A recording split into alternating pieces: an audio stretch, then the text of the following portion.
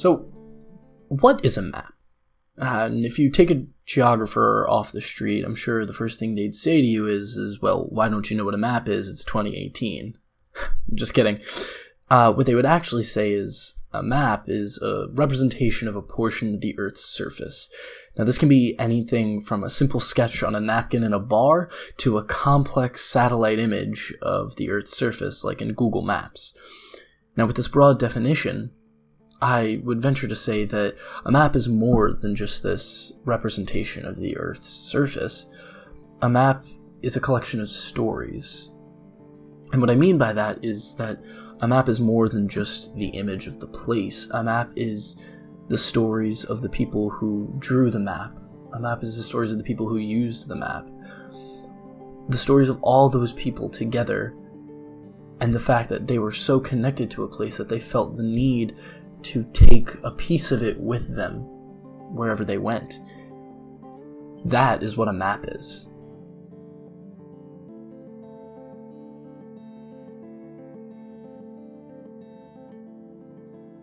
Molly Brown is a visual artist, mapmaker, and geographer. She has a degree in art history from Middlebury College, as well as a PhD in human geography from the University of Colorado at Boulder. Molly has worked in environmental and art education for organizations, universities, and schools across the country.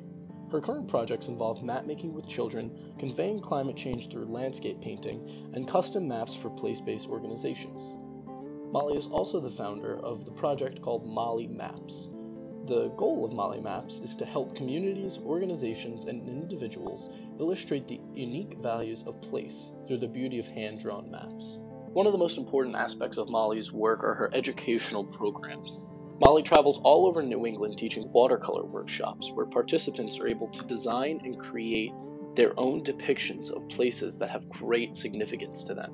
I recently attended one of these workshops where I got to see firsthand just how powerful of emotions that these maps can evoke, as well as speak with Molly about her work. So you've been doing this for a while now. Have you ever noticed directly after a workshop a way that people feel about their environment? Like how, from your experience, how have it changed people's views, your maps? Well, I'd say some of the things that I would directly experience when it's done is certainly at the very end, when everyone's gone through the same process, there's definitely this mutual appreciation for not just the place that they made, but the art, the attempt, the artistic attempt to do it, and they're sort of one and the same. So sort of for a moment, a person and their artwork is sort of representing this sort of more holistic sense of who that person is and this little piece of paper that they just did about this place. And, so for a moment when you're looking at those, their identity is sort of bound to this little piece of art that they've made and the place. So it all kind of links together. Now, the art and science of mapmaking, more commonly known as cartography, has been around since the dawn of humanity. Now, the story of cartography is the story of our great human endeavor. It is the story of people, us as a species, trying to find a greater understanding of the world we live in and our place in it. It is the story of people across time and space acquiring and leaving knowledge and their image of the world they lived in for those that came after them. So the story of mapping begins with ancient humans depicting places of great significance to them on the walls of their caves. Now, these humans painted images of great places to hunt or forage, or places of spiritual significance to them. And this tradition of depicting places of great significance in maps continued through the dawn of human civilization. Now, a great example of this comes from 6200 BCE in the ancient Babylonian city of Catalhoyuk. Now, I'm 90% sure I just butchered that name, but anyway, the city of Catalhoyuk is in modern-day Turkey, and it has what is considered one of the world's oldest maps of a city. Now, the map is super simple. It's just a carving into a clay wall that depicts the layout of the city and where all the buildings are positioned. A lot of people are familiar with Google Maps. How is this different? Well, the authorship, I think, really is the different thing, and it's the ability of claiming your own geographic knowledge as true. You know, we sort of, in the workshop, we're sort of pretending as if you can pretend like you're the map maker and what you're doing is real, and sort of, but that pretending is actually very true when you get really down to it. Of when you need maps for personal orientation in the world, a map that you make yourself is the most useful in a lot of ways, if it has that sense for you of being real and showing the places that are real to you. Following the Babylonians, the Greeks expanded the ideas of maps and map making and are actually credited with being the founders of early geography. But the Greek depiction of Earth lacked scope, due mainly to the obvious technological limits and the limits on the knowledge available to them at the time. Along with the Greeks, the Roman, Chinese, Mongol, Persian, and Islamic empires all had a deep tradition of map-making. All of the maps being made from these empires, however, were regional and focused primarily on the cities and villages within the empires. You've been to a lot of places in New England. Where would you like to take your maps next? Where do you think would be an area or a group of people or community that could benefit from your workshop or just from having the opportunity to interact with your maps? Well, you know, I'd love to take it to, you know, all over the place. One thing that comes to mind is some of the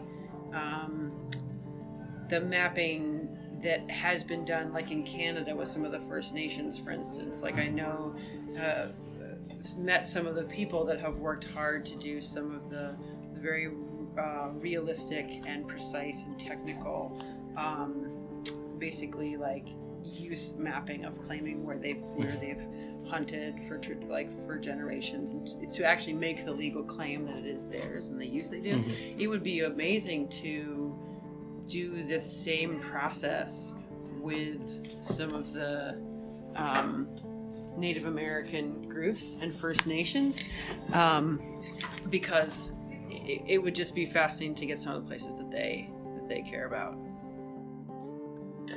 In the Renaissance, with the renewed interest in the classical Greco-Roman works, maps began the process of becoming more detailed.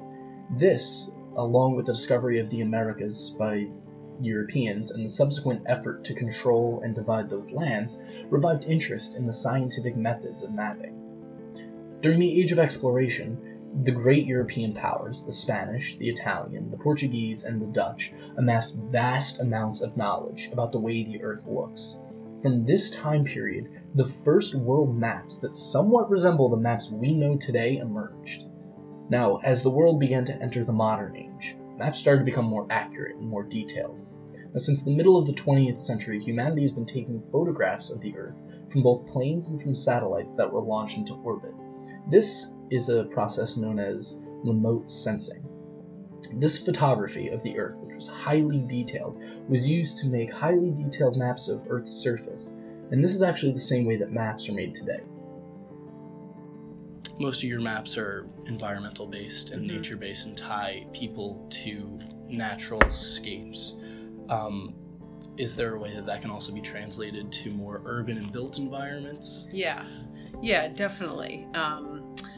Yes, and I think that's a whole other subject that I hadn't touched on yet, but I've thought about that a lot, and especially with like working with kids in some slightly more dense cities that are in New England, but certainly, more dense places, of being able to just sort of claim your sense of what's knowing what's around you and what's important to you, and that by making a map of it, you're legitimizing it and bringing it forth as an important environment, for you. So whether it be city blocks or,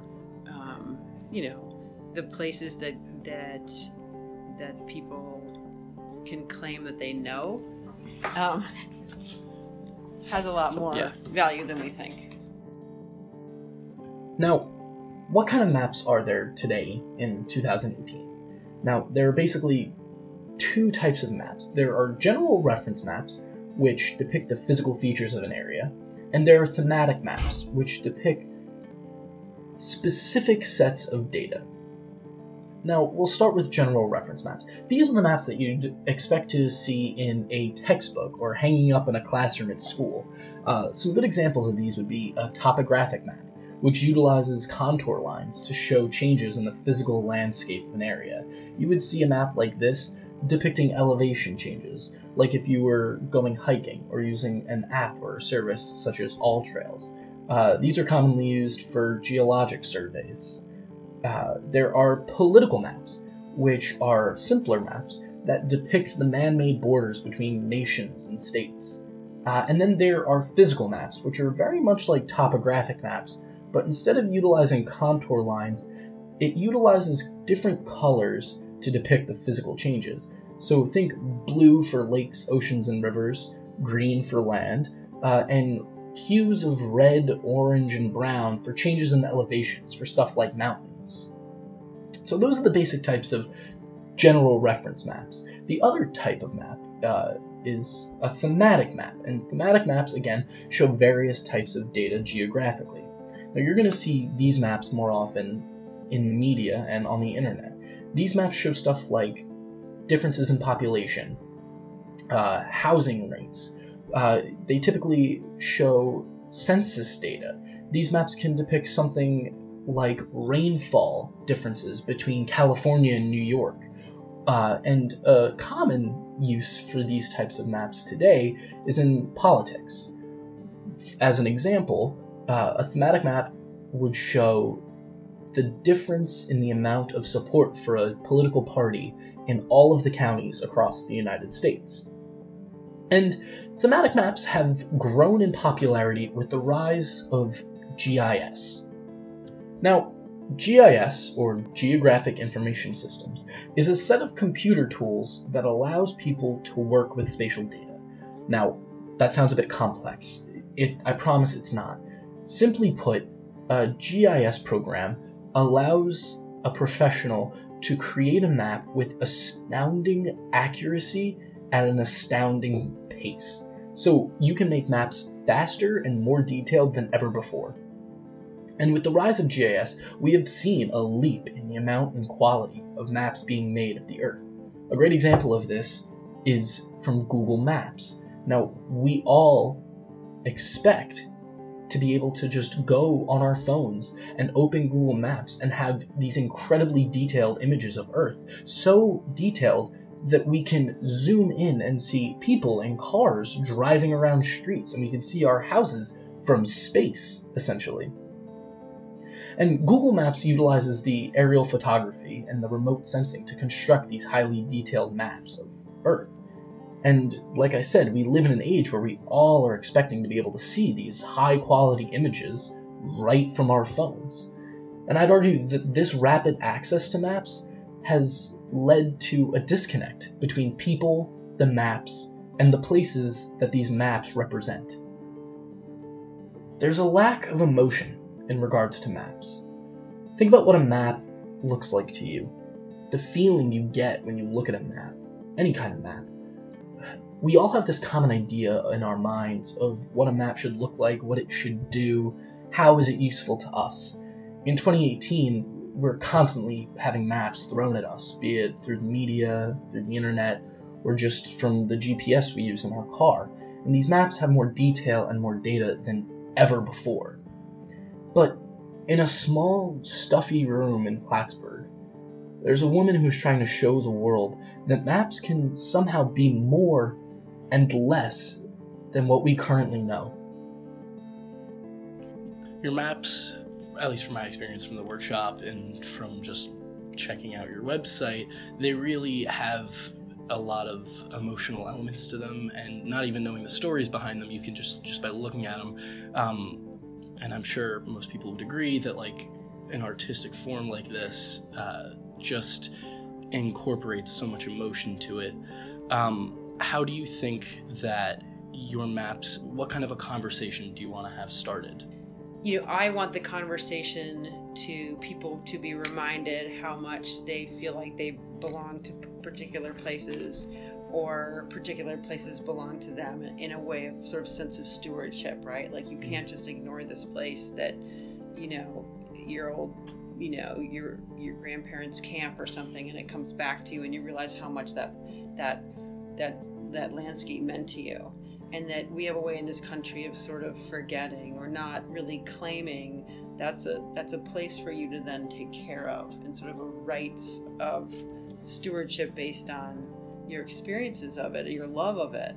And so I think that's kind of what I hope happens is through even these small little strings of attachment to small places, people do feel more linked to the earth in whatever small ways, through a small bay or a small stream, or even, a city street, but they do feel like they have some, emotional ownership of the real world. Just our final thing. How would you define a map? A simple... Yes, simple. It's funny because I ask my third graders this all the time. A map is a representation of spatial relationships, right? If you want to be broad about it. So that's what it is. It's something that orientates you to the structure of the way things are laid out, and they tend to, in map terms, tend to be about like land and place, but not always. But they, that's what they tend to be about. Okay. Perfect. Thank you for talking with me.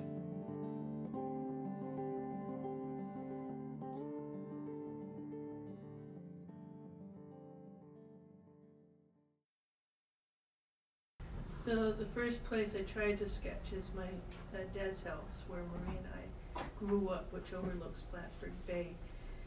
And when we were kids, Dad would make model airplanes, and we'd fly them on the lake. And I remember learning to count with the railroad track. Oh, actually, I'll put a little smokestack here. And near the docks. And then 10 years ago, I moved to the other side of Plattsburgh Bay on Cumberland Head. And I can see the buildings around my dad's house, and it's so nice to have that connection that I can see my dad's house, and also to see how many people are really enjoying the lake.